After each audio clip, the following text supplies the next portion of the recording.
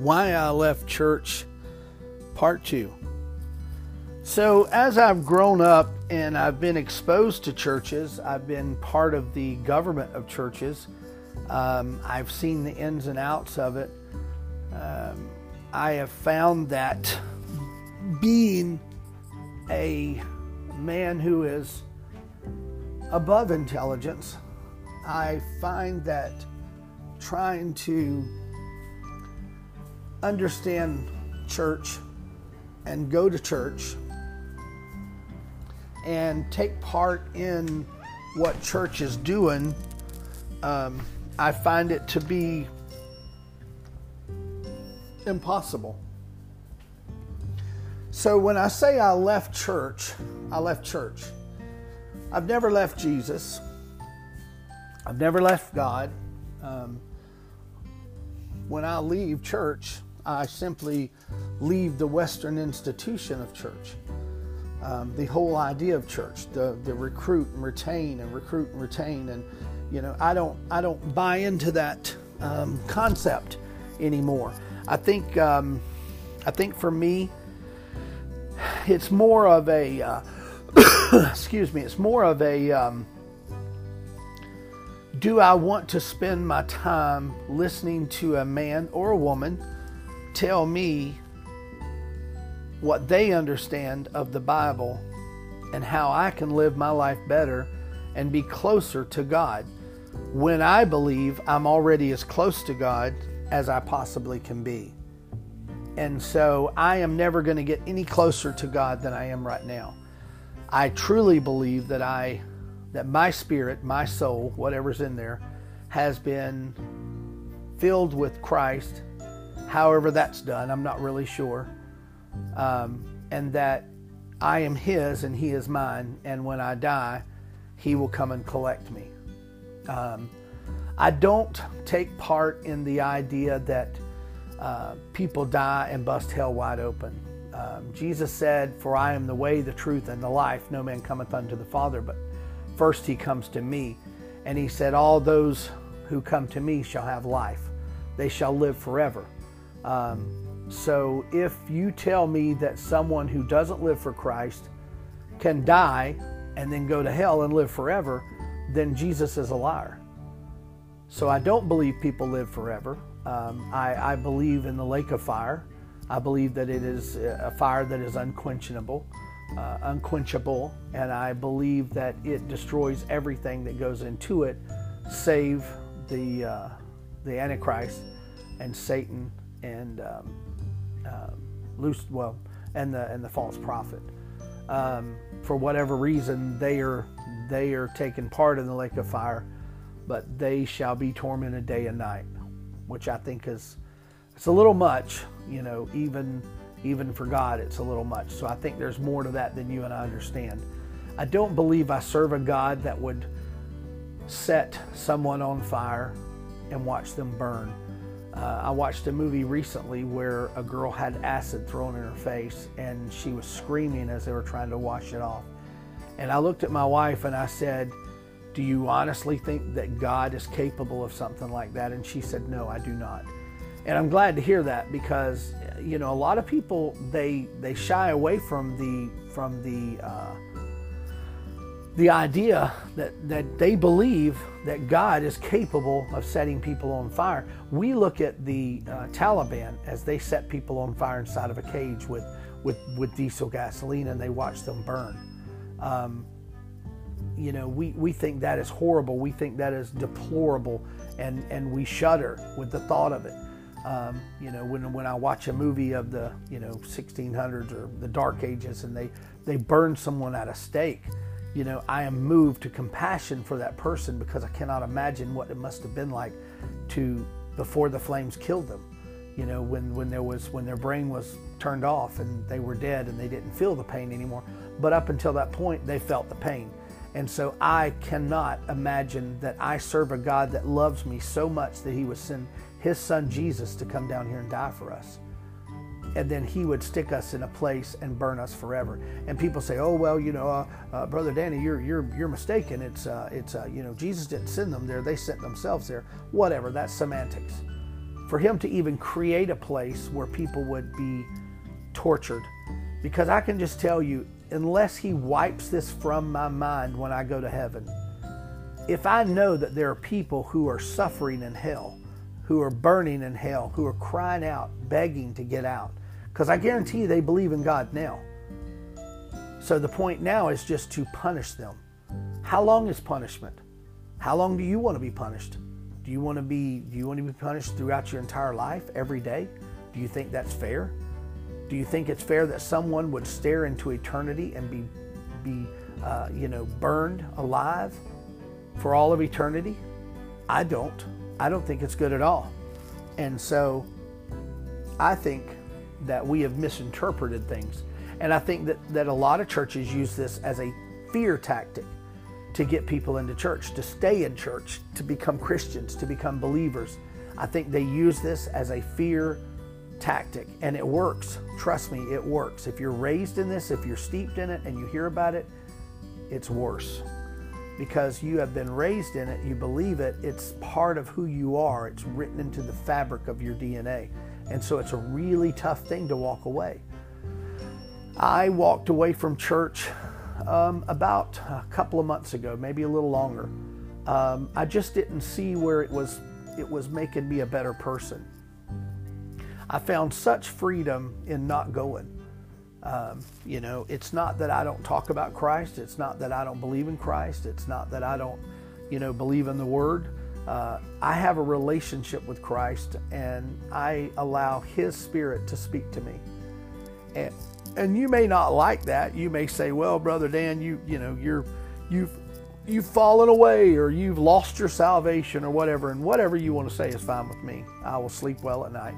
And when I die, I believe Christ will come and get me.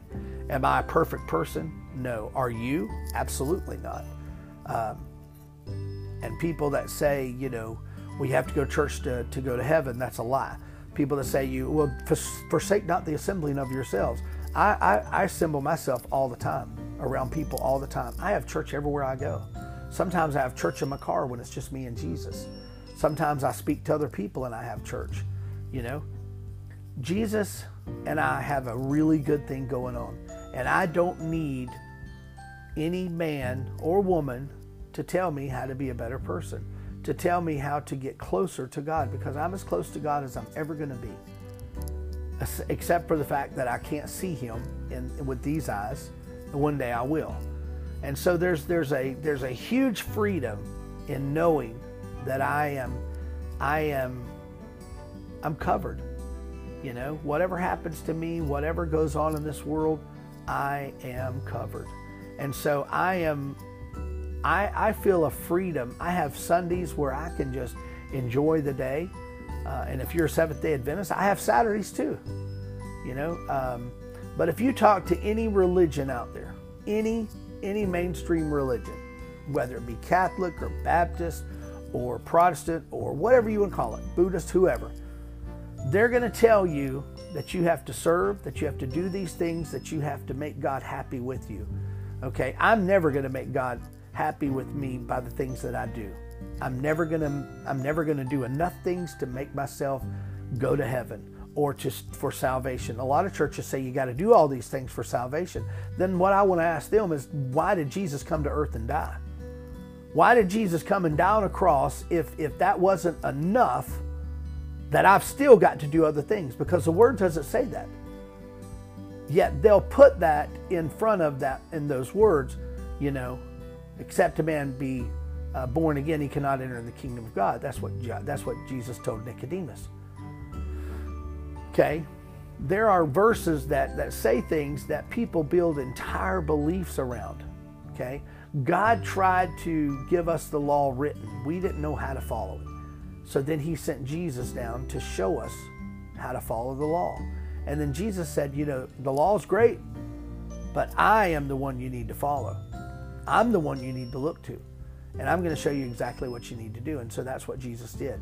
And when Jesus died, He rose again 3 days later, just like He said.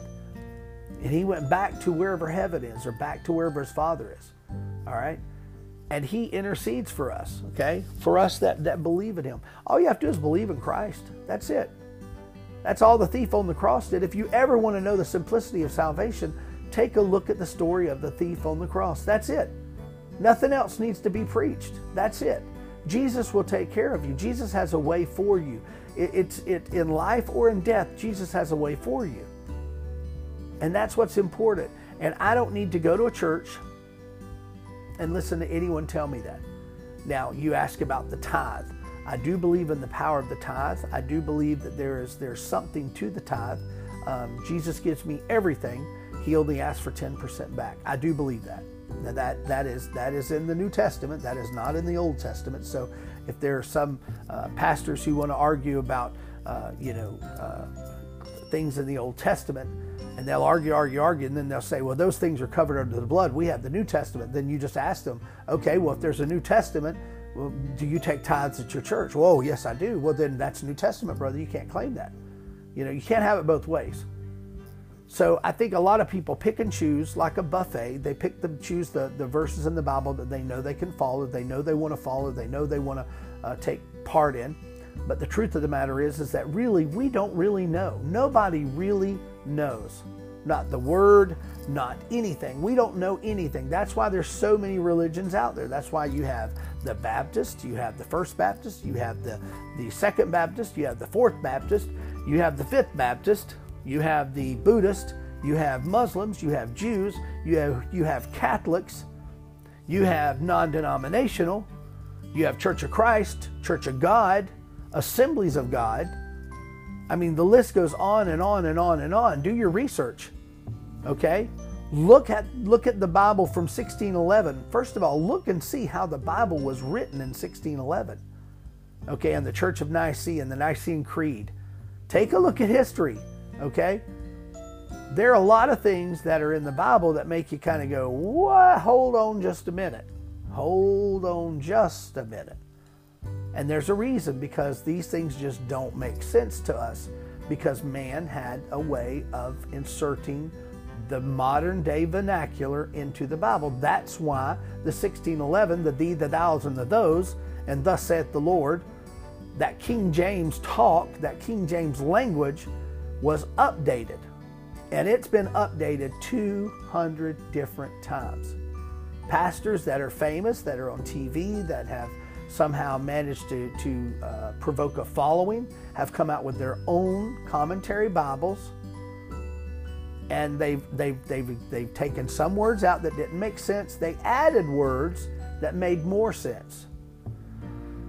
Now, truly, if you want to look at a Bible that does make sense, you can look at the Jewish Bible that is transliterated from the Bible, from the actual scrolls. Now, there's transliteration and there's translation. Translation is the best word put forward to try and interpret the word that they were trying to interpret. Transliteration is to interpret that word exactly as it was said. And it changes everything in the Bible when you do that. So there's lots of reasons throughout the years that I have decided that Western church is not a place for me. There's no church really a place for me.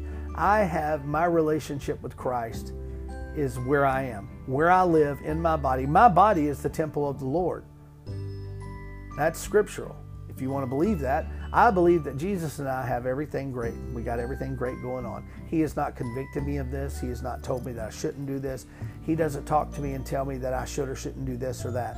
But now when I mess up, when I do something wrong, the Holy Spirit speaks to me in the way that the Holy Spirit has always spoken to me. Not with a Bible beating me over the head, not with scripture being shoved down my throat. It's a calm, cool, grandma type, you shouldn't have done that. You need to forgive that person, okay? There's lots of reasons that we have what we have in Christ. And I personally, I don't say that church is wrong. I don't think that you should stop going. I think you should go if you want to go. That's a great thing if you want to go. That's awesome. If you feel like you get something from church, then more power to you. I say absolutely. Make your way to church. Go to church. Have fun. Enjoy yourself. Plug yourself into groups. volunteer, do the things you want to do. But for me, this is just me. This is just the way I feel, okay? I feel this way. Simply put, I don't need to go to church. I don't feel the need to go to church. I don't want to go to church. I don't feel badly for not going.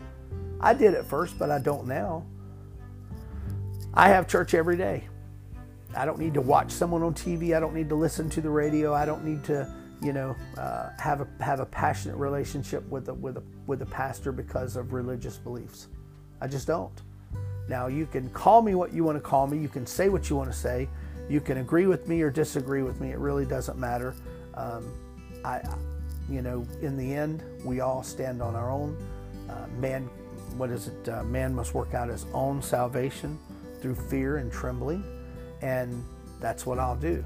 And when I die, I'll die alone, and I'll die, hopefully, Jesus Christ will be waiting for me on the other side. And if I'm wrong about all of this, then you know what? Then I'll be wrong.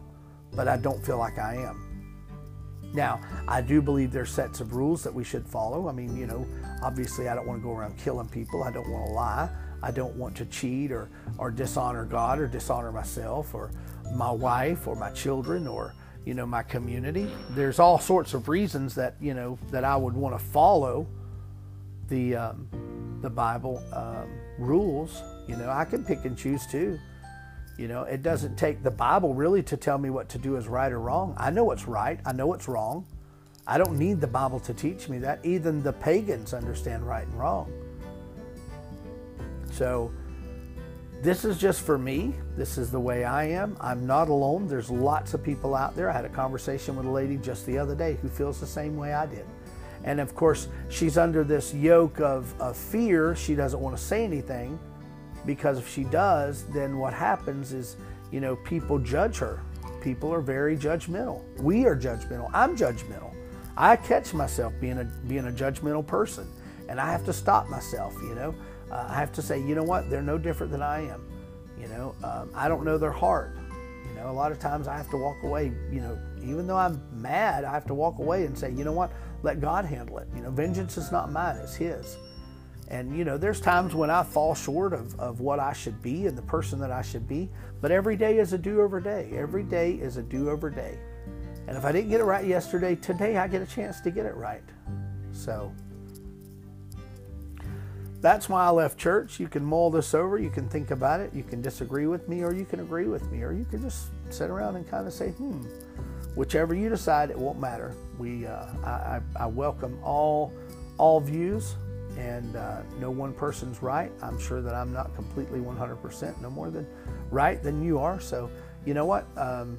This is a dialogue, and this is the way I feel. And if you don't like this or you're offended by it some way, then you might want to ask yourself if you have a religious spirit.